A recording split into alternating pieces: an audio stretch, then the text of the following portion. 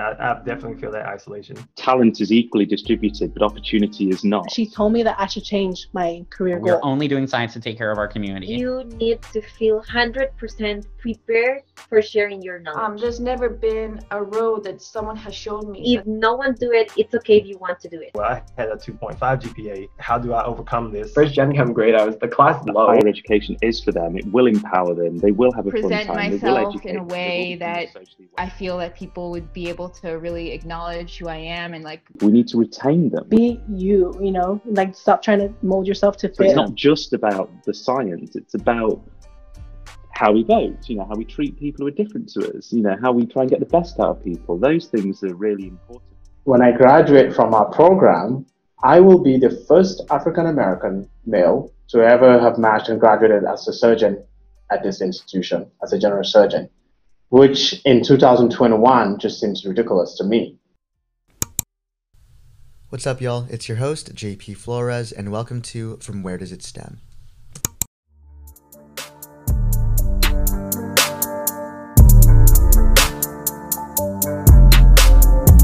My name is Professor Christopher Jackson.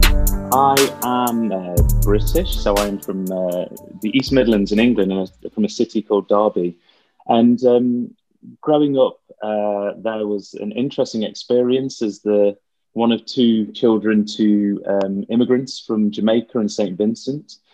So it was a good upbringing. It was a very white sort of setting I grew up in, but quite a safe and secure environment. And I enjoyed going to school. I was very easily distracted by everything outside of school, including sports. So I was very, very passionate about football and athletics, especially growing up.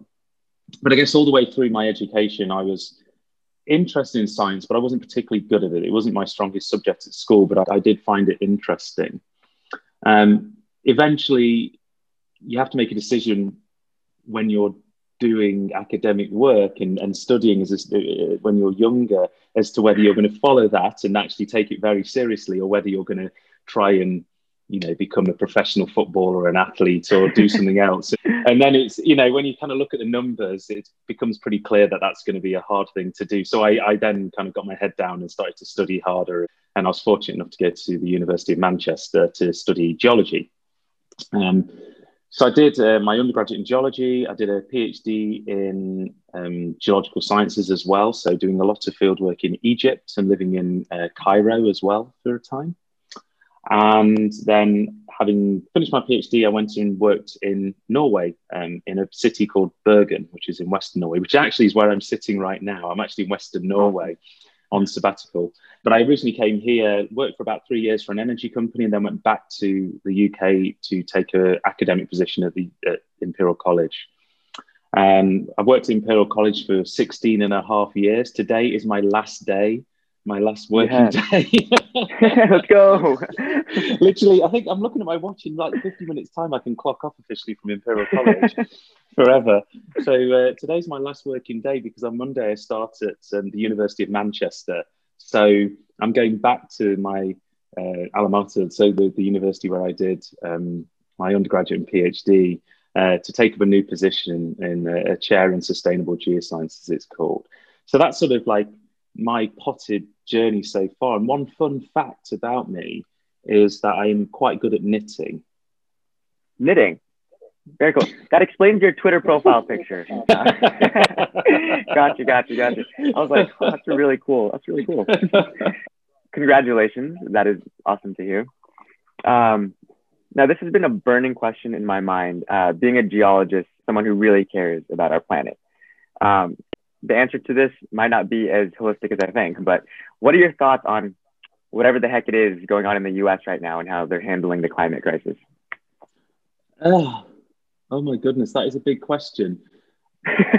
I mean, in some ways, there's reasons to be very fearful, because the US is a huge country. It has huge influence. People follow its lead. It also has a significant output of carbon dioxide. So there's concerns there that they can dictate a lot of the mood and actually the material impact of emissions on the climate. But then in a positive sense, if they react in a positive, grown-up and, you know, progressive way, then that can signal to the rest of the world that, you know, they are taking the climate crisis seriously and they are taking steps to address it. And they recognize that their negative role in that, as we all should do around the world anyway. So it is a very sensitive kind of subject, and it's been on a knife edge recently with all the political change that's occurred in the US. So, you know, Trump's sort of attitude was completely different to what it looks like the Biden administration attitude is going to be. So, you know, going into the Paris Climate Accord, coming out of the Paris Climate Accord, and then going back in again, and what that signals globally and what the actual impact would be, you know, in terms of, you know, whether the US doubles down on coal and ignores, you know, a move towards more renewable and, well, kind of green energy sources, let's say. But it's all, we just hope there's some stability for some time now. Yeah, definitely. Yeah, so Professor Jackson, you're a man of great renown, I must say. I don't know if you're a Hamilton fan, but that was a Hamilton reference. You know what? I think the only reason I know about that is I've not seen Hamilton, because basically by the time you could get tickets in London, because it was always sold out, right? By the time you could almost get tickets in London, the COVID hit. So it was all the theatres closed. So the only reason I know about Chris Jackson is because, like, occasionally on Twitter, people like turn up and like put these Hamilton like memes in, or like I've been mistaken for another Chris Jackson before, and I was like, who is this Chris Jackson? That's so funny. That's awesome. Yeah, it's my favorite Broadway musical right now. It's on Disney Plus and everything. But all jokes aside, I do want to get into the nitty-gritty of these questions. So, being a Black geologist, have you ever felt isolated as a Black geologist or as a first-generation college student? And bouncing off that, how can we better shape the education system to provide full inclusion, even in Europe? Is it a matter of local grassroots, top-down, both? What are your thoughts on that? Yeah, so, you know, kind of studying pre-university and then going to university, I've said this before, but I had a generally positive experience. You know, I was, you know, there were racist incidents, but they never hampered my progress as a Black person. And that's partly because of who my parents were and their character, and also what they instilled in me. And so, you know, those incidents didn't ever stop me trying to achieve what I wanted to. And also, I felt like I was accepted for who I was and what I was achieving, both pre-university and at university.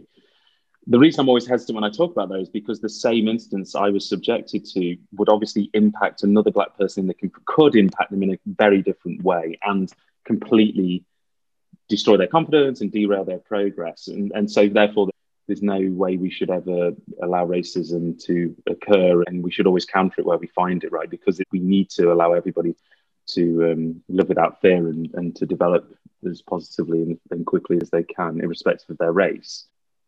So I never, even though I was the only Black geologist sort of like in Manchester, and I was like the only Black person pretty much I knew in Manchester apart from one or two, again, I was very unaware of my race, which sounds a bit odd. I was just a geologist, and I just had predominantly white friends, and I had this working class first generation background, but so did a few other people, and I just got on with it. And to work after university in a company, again, I felt treated well. I was in Norway, which is an incredibly, and was then an even more incredibly white country. But again, I never felt any sort of exclusionary behaviors.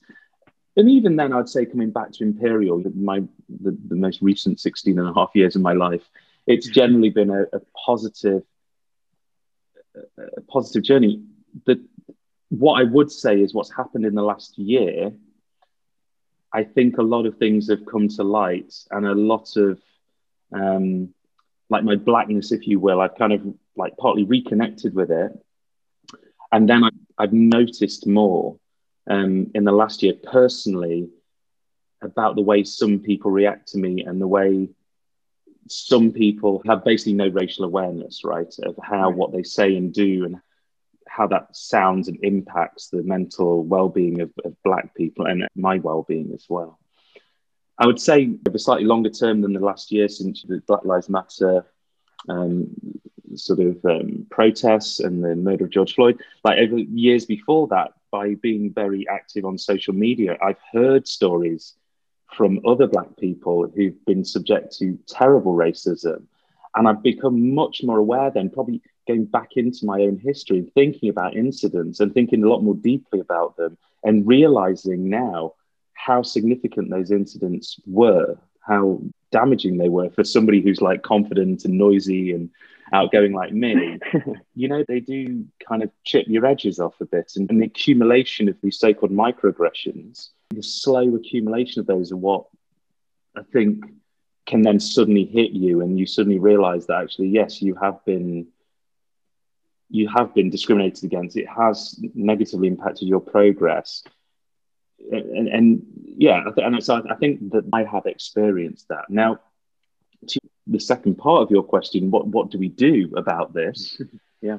There's three things, isn't there? Or two things at least. One is attracting Black students to any particular discipline, and let's stick with higher education, and making them aware that higher education is for them. It will empower them. They will have a fun time. It will educate them. They will become more socially aware. You know, making it clear that higher education is not for these people over here who are white and middle class, but it could be for Black working class people, because talent is equally distributed, but opportunity is not. Giving people the opportunity to come. So we need to attract people. But I think attracting people isn't enough. I think on top of attracting people, we need to retain them. We need those systems they're entering into and those institutions they're entering into to not be hostile towards them. We need those institutions to recognize the journeys those people have been on, get there, and what they've seen, and how, even if they're at university, how they're treated differently. Those institutions need to recognize that. And they need to completely eradicate those things. And they need to not only that, and not only tackle people who would bring that aggression towards Black people, you also need to support those Black staff and students who are working in your institutions or who are part of your community. And that takes a lot of emotional labor on the part of the non-Black community. And sometimes it takes financial commitments as well to put in place training or to allow specific spaces for Black people to support each other in, because part of it is not just allyship from non-Blacks, it's also Black people building a safe community for themselves to support each other. And institutions have a role to play in all of those things. Yeah, definitely. Yeah, that was an amazing answer. I did want to ask, do you have any advice for those people that are already subject to that? As a mentor, as someone that a lot of people look up to, as a professor, what is your advice to those people that are going through it? They are having a tough time, and they don't have the personalities that we both have, outgoing and yeah. None of this is their fault, right? That's the first thing for these people to realize. It's not your fault for being Black and in the exclusive university, right? It's not your fault for being Black and having moved into the middle classes, right, by your education. That's not your fault. You shouldn't feel guilty for that, and you shouldn't have any self-hate for yourself. This is the problem of the perpetrator, the people or the system which is making you feel like that. That's the first thing I would say is to try and realize it's not you. Okay, you can't not be Black. it's really hard. You can kind of become more white by becoming educated or going to university. You can become more white by buying a big house in the suburbs. You can do all these white things, but ultimately people will still treat you on first view as being Black and maybe discriminate against you. I think then trying then to find support in your community is the really important thing. And in some of those spaces, there aren't many people who are in the same, let's say, just to start with, the same racial group as you. There might not be many Black people to go and say, who you trust and say, look, this has happened to me. I feel really upset about it. It's impacting me in these ways. What guidance could you provide me? Or even just listening. It's not even guidance sometimes, right? All you want to do is talk to somebody about something that's happened. And that in itself is kind of therapeutic and can be beneficial for moving on from a specific incident or from, more, systematic and longer term impacts of racism. So you might then have to seek out allyship or like mentorship or, support, let's just say more generally, from people who aren't in your racial group, because you may be in a white dominated space, but they may be very progressive and supportive people in those spaces, and they will be able to help you. So that's the second thing I would say is trying to find support. And that could be one way you can do that is physically around you. It's difficult in COVID times, but physically around you in the corridor, in the hallway, in the dining hall, in the sports pitch, that sort of thing. It could also be virtually. It could be on social media, and it could be through online networks as well. Social media rightly is criticized for being terrible in many ways, but in a lot of other ways, historically excluded groups can come together on those platforms. Yeah. And then what you realize, like, this is one thing, I learned, is that when you do that, and whether it's Black people or whether it's queer people, it's trans people, it's people from socioeconomically disadvantaged background, you suddenly realize that they've had similar experiences to you. So what you experienced wasn't imagined. You suddenly feel less isolated, even though these people are on a screen. Right. And I think that's one of the things sometimes critics of social media don't understand is, like, why do certain groups feel safer in virtual spaces and talking to each other in virtual spaces than they do in real spaces surrounded by people who are either not like them but all just outright hostile towards them. Right. Wow. Yeah, you are a very influential person. Whenever I see your tweets, someone sends me your tweets and they're like, wow, this is such a great tweet. Or like, I can't believe this happened. And I hope you know that you are a person that is someone I really look up to, and someone that, like, I think carries a wealth of knowledge. So. No, well, thank you for that. The thing is, though, what I would say is a lot of my experiences, I'm going through all these things. I don't have all the answers. I've not experienced everybody's I don't think anyone experience. Does. Yeah. No, exactly. And so what you're doing what you're trying to do is share your experiences, hear about other people's experiences and their struggles. And by talking about them, and even doing like podcasts like this, when you ask me these questions, I'm forced to think for real about, like, what do I feel about this? What do I think is a really good way to tackle this? How would I advise somebody about this? And I think having those internal dialogues, but doing them very publicly on podcasts or very publicly on social media, right? Right. I think it's quite useful. But you feel incredibly vulnerable because there's going to be haters, right? There's going to be people who say, "Oh, Chris just talks, junk all the time. He says this and he criticizes these people." But you get it all the time. You talk about racism. Somebody turns up and says, "Oh, but you're racist because you're talking about racism, and the reason there's racism is because you're talking about it." And they will always spirit up some sort of way of criticizing you, and sometimes they should, right? Sometimes you make a mess of it. Nobody's perfect, and I think then the way you go forward from that is to admit that and then move on. But some things we are right about. Some things, we are right to feel as minorities, or as me and you are both first generation university attendees. We are right to feel or have felt intimidated in these spaces because they just seem very alien to us, right? And I think that's absolutely fine. Yeah. And as we both know, I think representation really does matter, right? So pivot the mood a little bit. How does it feel to be at this point in your career? You just did the Christmas lectures. If you want to explain what those are to the audience, that'd be awesome. But how does this feel? I feel like you must feel really proud of yourself, right? Yeah, so the Royal Institution Christmas. Yeah, that's good. I was just laughing there because I never feel proud of myself for anything, but because I kind of, and that's why you're here. No, but I try and do something. I do as best as I can, and then it's up to other people to decide whether or not they think it was good, bad, or ugly. I have a very poor radar for working out whether anything I'm doing is useful. But the Royal Institution Christmas Lectures. Royal Institution is this scientific society in the UK. It's been going for a few hundred years. Every Christmas they have this prestigious lecture series called the Royal Institution Christmas Lectures, and they've been running for 185 years. So Michael Faraday did the first set of lectures. That's how old these are. And they are held around Christmas, so normally on Boxing Day, the day after Christmas, and for 3 nights running. The recent incarnation of this 3 nights running, and they're normally given by one scientist on a specific topic. And so there's been chemistry, there's been astrophysics, there's been maths, there's been lots and lots of different things, evolution. This year, the subject was climate change. And the Royal Institution chose 3 lecturers to give these 3 lectures. So there was myself, talking about the geological record of climate change, so looking at climate change over millions of years. There was Helen Chertsky, who looked at the role the oceans play in modulating and controlling the climate. And then Tara Shine talked about the kind of modern or the kind of recent climatic changes and our role in influencing those, and what our role could be in the future in terms of addressing some of the climate change, the negative impacts of climate change we're experiencing. Yeah. So it was significant this year because it was the first time they ever had 3 lecturers. Normally it's just one person gives all 3, but I was the first ever Black lecturer in 185 years. So, I wish it wasn't 8 a.m. here so I could just pull a drink out, you know?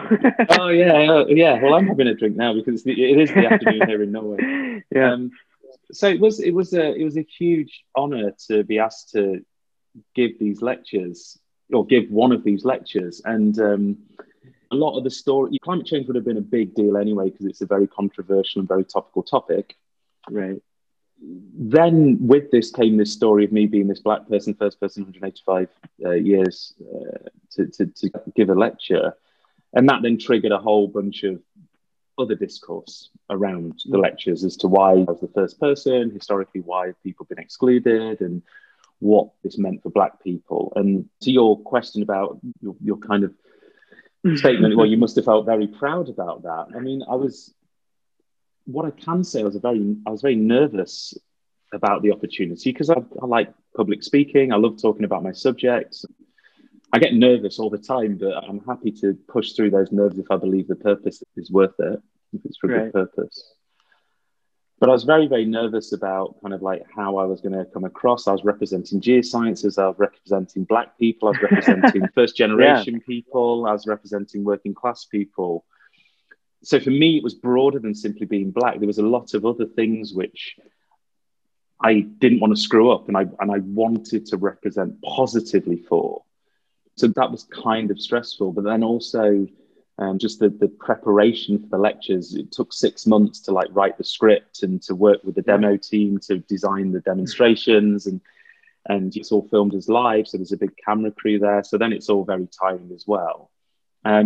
So whenever people say you must have been proud, or were you happy, or like, how do you think it went? It's really hard for me to think only about the lectures, like what people saw as the 58 minutes on screen. It's really hard for me to just isolate off to the 58 minutes because I saw everything that went on, including all the racist abuse I got when I was announced, last June or July, whenever it was.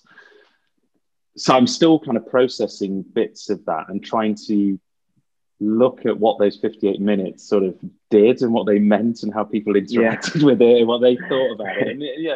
And people talked to me about this, social media, people said that they liked it, my kids liked it, they said, and that's really important feedback, I think, because then at least I don't have to rely on my own assessment of what I thought it was like. I can just hear what other people thought. Yeah, I thought it was awesome. I tried to access it and it was like, oh, only people in the UK can access it. And I was like, no. So thank you for sending that over. That was amazing. I was like, no problem. How am I going to watch this? Yeah. So what have you had to sacrifice in order to get to where you are now? Are there any regrets there? Are you glad that it ended up the way it did? I'm sure you are. Yeah, what have I had to sacrifice? I think maybe everybody to some degree, but academics maybe especially. It's quite a high pressure job. There's lots of moving parts. There's the tension between work and all the people you work with, and then if you have family, your family and your friends. And so trying to make sure that you are fulfilling the needs of all of those people, as well as not sacrificing your own mental and physical well-being to make everybody else happy. You know, trying to make all of that work at the same time is can be quite demanding. Do I think I've done that well? I think I've done it better at times than others. I think sometimes I've neglected myself, other times I've neglected my family, at times I've probably neglected people at work who are relying on me, because you are trying to juggle all of these things. Right. At the moment, I'm kind of moving jobs, and there'll be lots of changes with that. But I look at aspects of academia, and I think academia is incredibly demanding. And it's that balance between the demands placed on you by academia and the fulfillment you get, right? And that fulfillment can come in many ways. It can come in doing podcasts like this and talking to early career researchers and scholars like yourself. It can come from setting up things like preprint servers to make open science a reality and democratize science. It can come from writing a paper with a PhD. You've got to find fulfillment in all of those things, I think, because otherwise it is just like you're just rushing and rushing and rushing. Right? And you find it very hard to kind of take a moment and look around and see what you're achieving.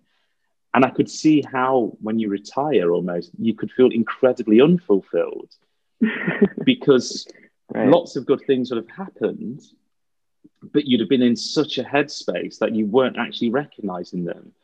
And I think that's something which is, how old am I? I'll be 44 in a few weeks' time. I think as I get to kind of middle age or mid-career, let's say, I'm kind of struggling and thinking more about that because I feel I'm giving as much as I can to academia. Academia seems to be okay with how much I'm giving. My family seem to not hate me. My friends still invite me out for bike rides and to go to parties, right? So maybe everything's just about imbalance. But I am hyper vigilant about my well-being because I just don't think any job, even though academia is an amazing job for lots of obvious and possibly non-obvious reasons, I think academia could be quite damaging. And if you're not aware of how you feel about it, you can just find yourself just doing it because you're doing it, right? I'm an academic and I just do academia. And actually without saying, you know what, this actually isn't very good for me. And it's not very good for my family, or it's not very good for the people I work with, and therefore I need to go and do something else. The problem there, I think, is a lot of academic self-worth and people's identities as academics is tied to their science, and they can't imagine themselves in a different career or a different space. And I get that, right? Because it is kind of all-consuming. But I am just doing that for myself, just being aware of how I feel about it. Yeah. And I mean, you're a very vibrant human being, right? But I think we both know that you're not going to have a best day every day. What are your tricks? What are your magic tricks for staying motivated and just keep going? Oh God, just fear of unemployment. No. Living outside this house in the cold. That's a strong motivation for doing my job. No, I think for me, I'm very physically active. I really need to get outside. My life is full, right? I love running. I love cycling. I went running today with my wife. I took an hour off work and we went for a run in the snow and it was really beautiful. So I need to feel kind of fulfilled in all areas of my life. Like, you need to feel I'm physically kind of active. I need to feel that I'm sort of actively partaking in home life with my 3 daughters, and I'm sort of aware I'm not an absent father or an absent carer in that respect. One thing I find really useful for me is celebrating everything. It's just like enjoying everything that happens, anything that's small and positive. So, like, in what way though? Like throwing a little mini party, or like? Oh my goodness! Like, yeah, booze, lights, music. No, seriously though. I mean, like, you get a paper. I publish over 200 scientific papers right now, and you'd think at this point publishing another paper wouldn't really matter, but it's just a huge. Like, whether it's just me as first author and it's somebody's assessed my work and we've got it published, it's just like, oh, I really like doing that work. I really like writing it up. And somebody sort of assessed it to varying degrees and they thought it was worthy of being published. Or whether it's a PhD or an MSc-led piece of work that's being published. I just think it's so exciting. When those things happen, you should celebrate them. So I do have a drink. Yeah.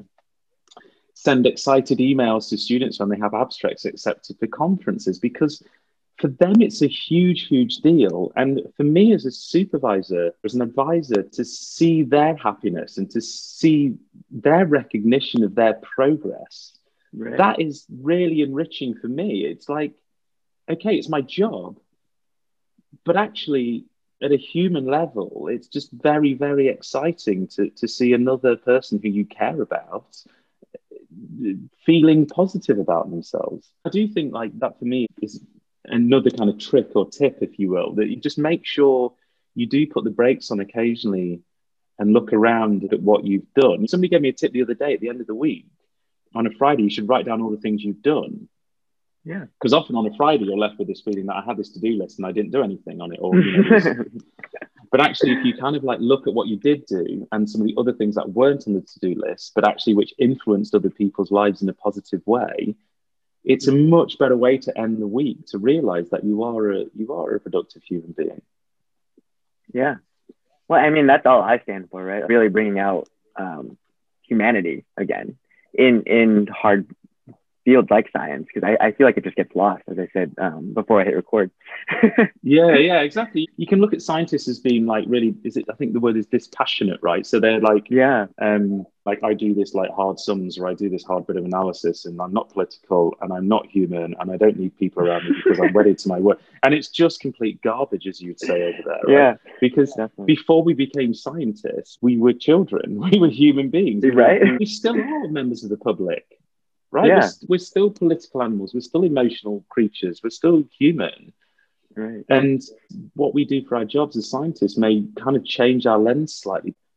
But I think that's one thing I've felt over the last 10 years or so is kind of feeling like what was originally motivating me and what I originally wanted to achieve and all the things I originally valued before I went to university, trying to bring some of that back into like my practice, quote unquote, as an academic. So it's not just about the science, it's about how we vote, how we treat people who are different to us, how we try and get the best out of people. Those things are really important for me, as well as raising money and writing papers. Right. All right. So I'm going to shoot some fun questions at you now, if that's okay. If you could do anything else with your life, what would you do? Oh my and you kind of touched on this earlier. Yeah. I've actually been thinking about this quite a bit recently. What would I do if I could do? Yeah, exactly. What would I do if I wasn't doing this? I like people and I like working with people and I like seeing people, I like telling people about things and people learning and seeing sparks in them and then getting excited and seeing people progress. And so whenever I talk to my wife about this, which is why I'm laughing, because I regularly talk to her about this at the moment. If I worked in like social work or as my wife is a teacher and I'm a teacher I'm a teacher as well, I guess, an educator. Like that bit of it, I really, really like trying to influence people, not just like thematically around the scientific discipline, but also as a person, trying to make them understand why it's important to be compassionate towards other human beings, you know. So maybe something in teaching or social work or something which got me out and about in the community, meeting different people and testing myself almost in terms of how I relate to them, right? Because that's one of the challenges of life, is not everybody's the same. And so how do we get the best out of people and how do we relate to them and how do we modify our behaviors so that we can in totality get the best out of each other and progress something we're working on jointly. So that would be a good test. I mean, but then on the flip side, you know, I like being like being outdoors. I like riding my bike. Could I be a bike mechanic? Could I do like kind of like talk to my wife about traveling as well? And you do these like holidays for like marathon runners or holidays for cyclists where you give them tours and stuff like this. And I think, that would be quite nice because be outdoors, you'd be meeting people, you'd be trying to get people to improve. It's not that I'm any good at cycling or running, by the way. I don't know. I feel like you're in the right place. I feel like you have the perfect career for who you are. Like think about it. You just have to be faster than the person you're telling what to do, I think. Exactly. It's like teaching students. You only need to be one page ahead of them in the textbook, right? You don't need to know what you're teaching them. Exactly. So I think there are some things out there, I think, that I would like to do. And that's different to whether I'm any good at them, of course. Right. Okay. So let's say this pandemic is over and you get to go to whoever's concert you want. Any dead or alive artist. Who would it be? Oh my goodness. That's a very good question. I'm going to pick three just because I'm the podcast guest, so I can do whatever I want. Exactly. I would choose number one. I'd choose Queens of the Stone Age. Oh, that's a good one. Yeah. Number two, I would pick Frank Ocean. Oh, okay. That's a big jump there. I like that. I have very different music, and then I would also pick Led Zeppelin. Okay. So you like rock more? No, I don't. Not really. No, I mean I like all sorts of music. Yeah. But I listened to a lot of Queens of the Stone Age and them Crooked Vultures and stuff, and I'd just love to see them live with that energy.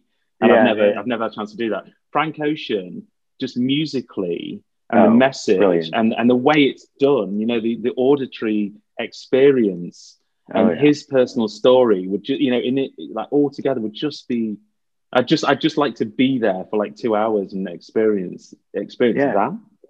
And Led Zeppelin, because I used to play in a band. Very cool. I used to play bass guitar years and years ago, and we played a lot of Led Zeppelin, a lot of Queen, and that sort of era of rock music. Yeah. And I'd just like to go and see Led Zeppelin play when they were sort of in their heyday. You know, I think it was the famous Madison Square Gardens gig they did, which was recorded, and you know, like just being there and that sort of era. So it's as much about being there at that time as it is hearing them now. Right? I don't want to go and see Robert Plant and John Paul Jones playing now. I want to see them when they were in Led Zeppelin years ago. Yeah, I'm a huge Queen fan, so I'm sad you chose Led Zeppelin over Queen. It's okay. 2 more. So, who was your favorite mentor / teacher growing up, and why? And that can be open interpretation. It doesn't necessarily have to be an educator, just someone who's had a positive influence. Yeah, there's a couple of people. So one was my, like growing up, I guess my mum and dad were very influential. They were not academic. They were both nurses, came over from Jamaica and St. Vincent to live in the UK in the late 60s. So how they dealt with what they had to deal with before I was born and when I was born in terms of racism in the UK, and their outlook on life was, and is, in my mum's case, very like positive, and you try and work as hard as you can, and as long as you feel that you've done as much as you can and you've worked as hard as you can, that's enough. You never want to leave a situation feeling that you've never done as well as you can. And if you fail, that's fine. And if this thing is beyond you, that's fine. But you always will have a warm glow inside you if you feel that you've really applied yourself to a problem. And, you know, they applied that to me when I was growing up across the sports I did. They did it academically, and that was what I needed growing up as a child. I needed supportive parents whose message to me was try your hardest, but not then to criticize and punish me for not being the best or winning or anything like that. And that was useful for me. I guess at university, a hugely influential person in my life was my PhD supervisor, Rob Gawthorpe. He taught me as an undergraduate. He inspired me with his teaching style and what he was teaching us about, and that drew me then to sedimentary basin analysis, which is what I work on now, so looking at the evolution structure of the earth. And it's not just like all the technical stuff he taught me how to press buttons on machines and make machines beep and collect data, you know, like all the stuff, the scientist stuff, all the science stuff. Yeah. But it was all the other stuff as well, like the attention to detail and why it matters and how you talk to people. And he's a big climber, right? So he got me into rock climbing as a PhD student. I love climbing. And so what I really liked about him was he had this very balanced view. Like he was like, okay, I'm going to work really hard during these 8 hours or work, and then I'm going to go and climb for 2 hours in the evening. And I really need to do that, he said, to come back the next day and work hard on the science again. And so that kind of work-life balance thing, which at times a lot of academics struggle with, I took a lot of pointers from him in terms of the value of what was going on outside of your work and what that could bring to you in your work and make you calmer and enjoy your work more and be more productive when you're there if you take that time away. So that was very influential. And even after I finished my PhD, you know, we're very close friends, and personal issues. I suffered from depression during my PhD in the last kind of stages of my PhD, and it was nothing to do with him and what I was doing, in fact. But he was very supportive then in trying to like make the environment as positive as possible for me to kind of finish the PhD and do as well as I could. And I hugely respect him for that. And so we have a very close personal relationship that allows us to talk about difficult things and personal things. And then I guess more recently, people I find inspiring. I've got a friend, Ben Britton, who's a material scientist. Well, he's at Imperial College. He's leaving today as well. He's going to the University of British Columbia. Yeah. And it's no surprise in some ways Ben's leaving on the same day as me. He's going to UBC and he's actually in Vancouver now. But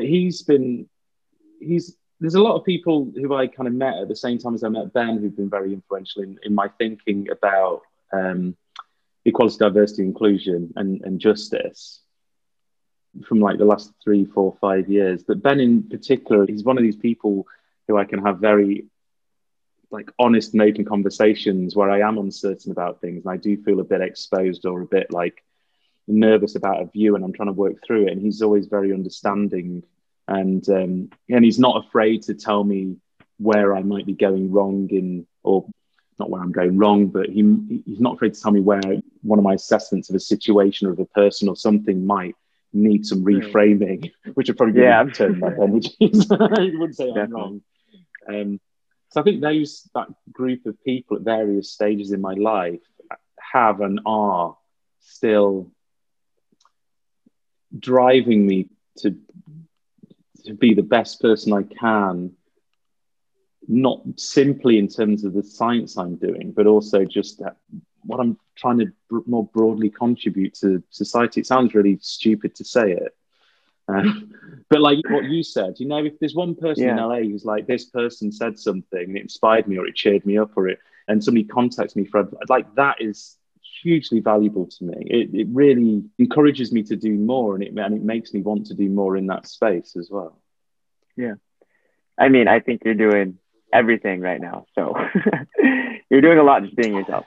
So yeah, and ourselves will change, right? You'll get feedback, you're doing this right, you're doing this wrong. You're going to change how you do things. And at times you don't have all the energy that you need. And at other times you're buzzing with energy and you can take on the world and tackle every person and every problem. And it does fluctuate and making sure you're aware of that and react in the right way. And it happens to me as well. Yeah. I'm enjoying it so far. Awesome. So last question before I let you go. What is your proudest accomplishment or happiest memory? That nervous laugh. Huh. Yeah, exactly.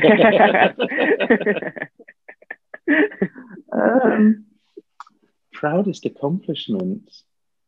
Your wife's going to be really angry if you don't say the marriage. Yeah, convincing her to marry me.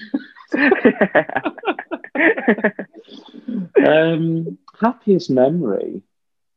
I don't know. There's been lots of them. I mean, it's really odd.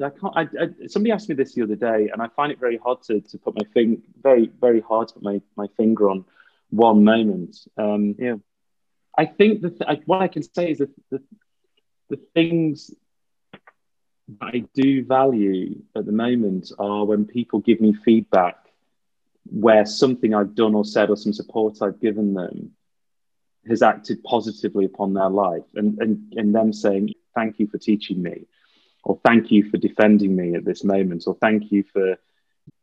That makes me happy and makes me want to do more of those things. Or if my children recall something I told them, or they voice an opinion about racial injustice. The eldest one's 9, the middle daughter's 7.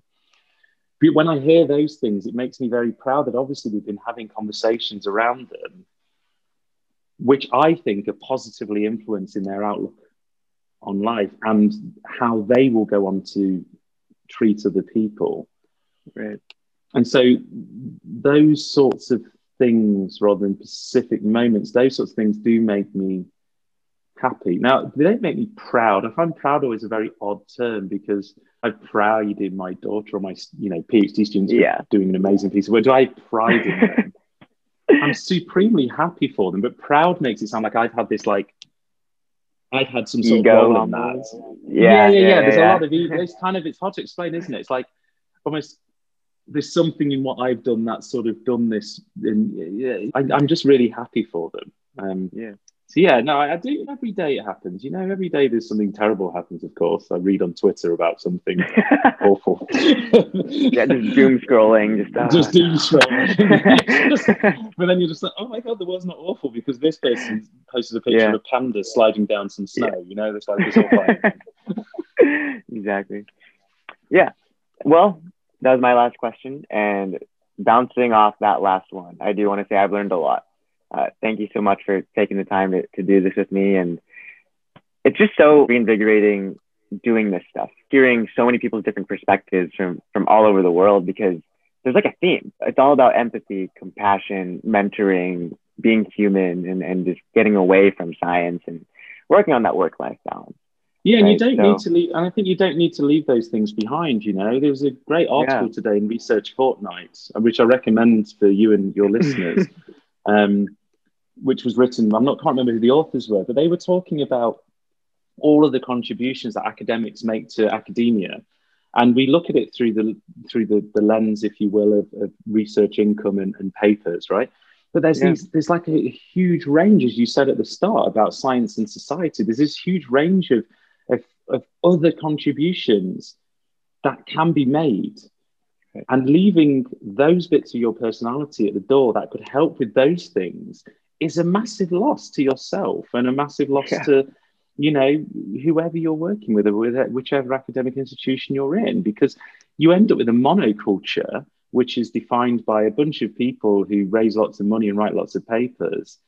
But that will never survive. It won't potentially teach well. It probably won't translate research outcomes very well to the broader society. It won't be able to engage with policymakers. There's all these other things which we really need to go out and search for different people with that humanity and those characteristics, because that's the way academia will thrive in the end, I think.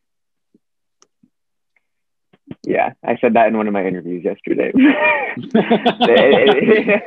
That just made my heart kind of skip a beat, because I feel like the way you look at science is the same way that I do. And I just really, really, really appreciate that. And it's so reaffirming hearing that from someone like you. So no problem at all. I mean, I think to say it in an interview, for me, if I heard that from a potential grad student, I'd be like, this is the person, these are the people I want to be in the lab, in the group, right? I want people to be bringing a tenacity for science, and we'll teach them the technical things and we'll help them with the science. But I also want them to bring a lot more than that. Because if you think about it, a lot of the kind of cleverness and the technical stuff, it's our jobs as advisors to teach you. Yeah. You know, it's our job in your 3, 4, 5, 6 years, or however long your PhD would be. You know, it's our job to give you these skills to succeed at the science. And you need to be committed and work hard and listen, and that's all fine. But all the other stuff, we can't give you that. You know, all the other things that we need in our research groups, I can signal my values, right, to people and say, and we do that in our group. But I want students to be coming with a passion for other things and to bring other ideas to the group around how we should conduct ourselves and how we should relate to other people. And I find that hugely exciting when I'm interviewing people. Yeah, no, definitely. Well, thank you so much for taking the time to do this. I really, really appreciate it. And if you ever need anything from an undergrad in LA, let me know. I've not yet been to LA. I need to. Really? To go to LA. No. Okay. Well, if you ever want to come.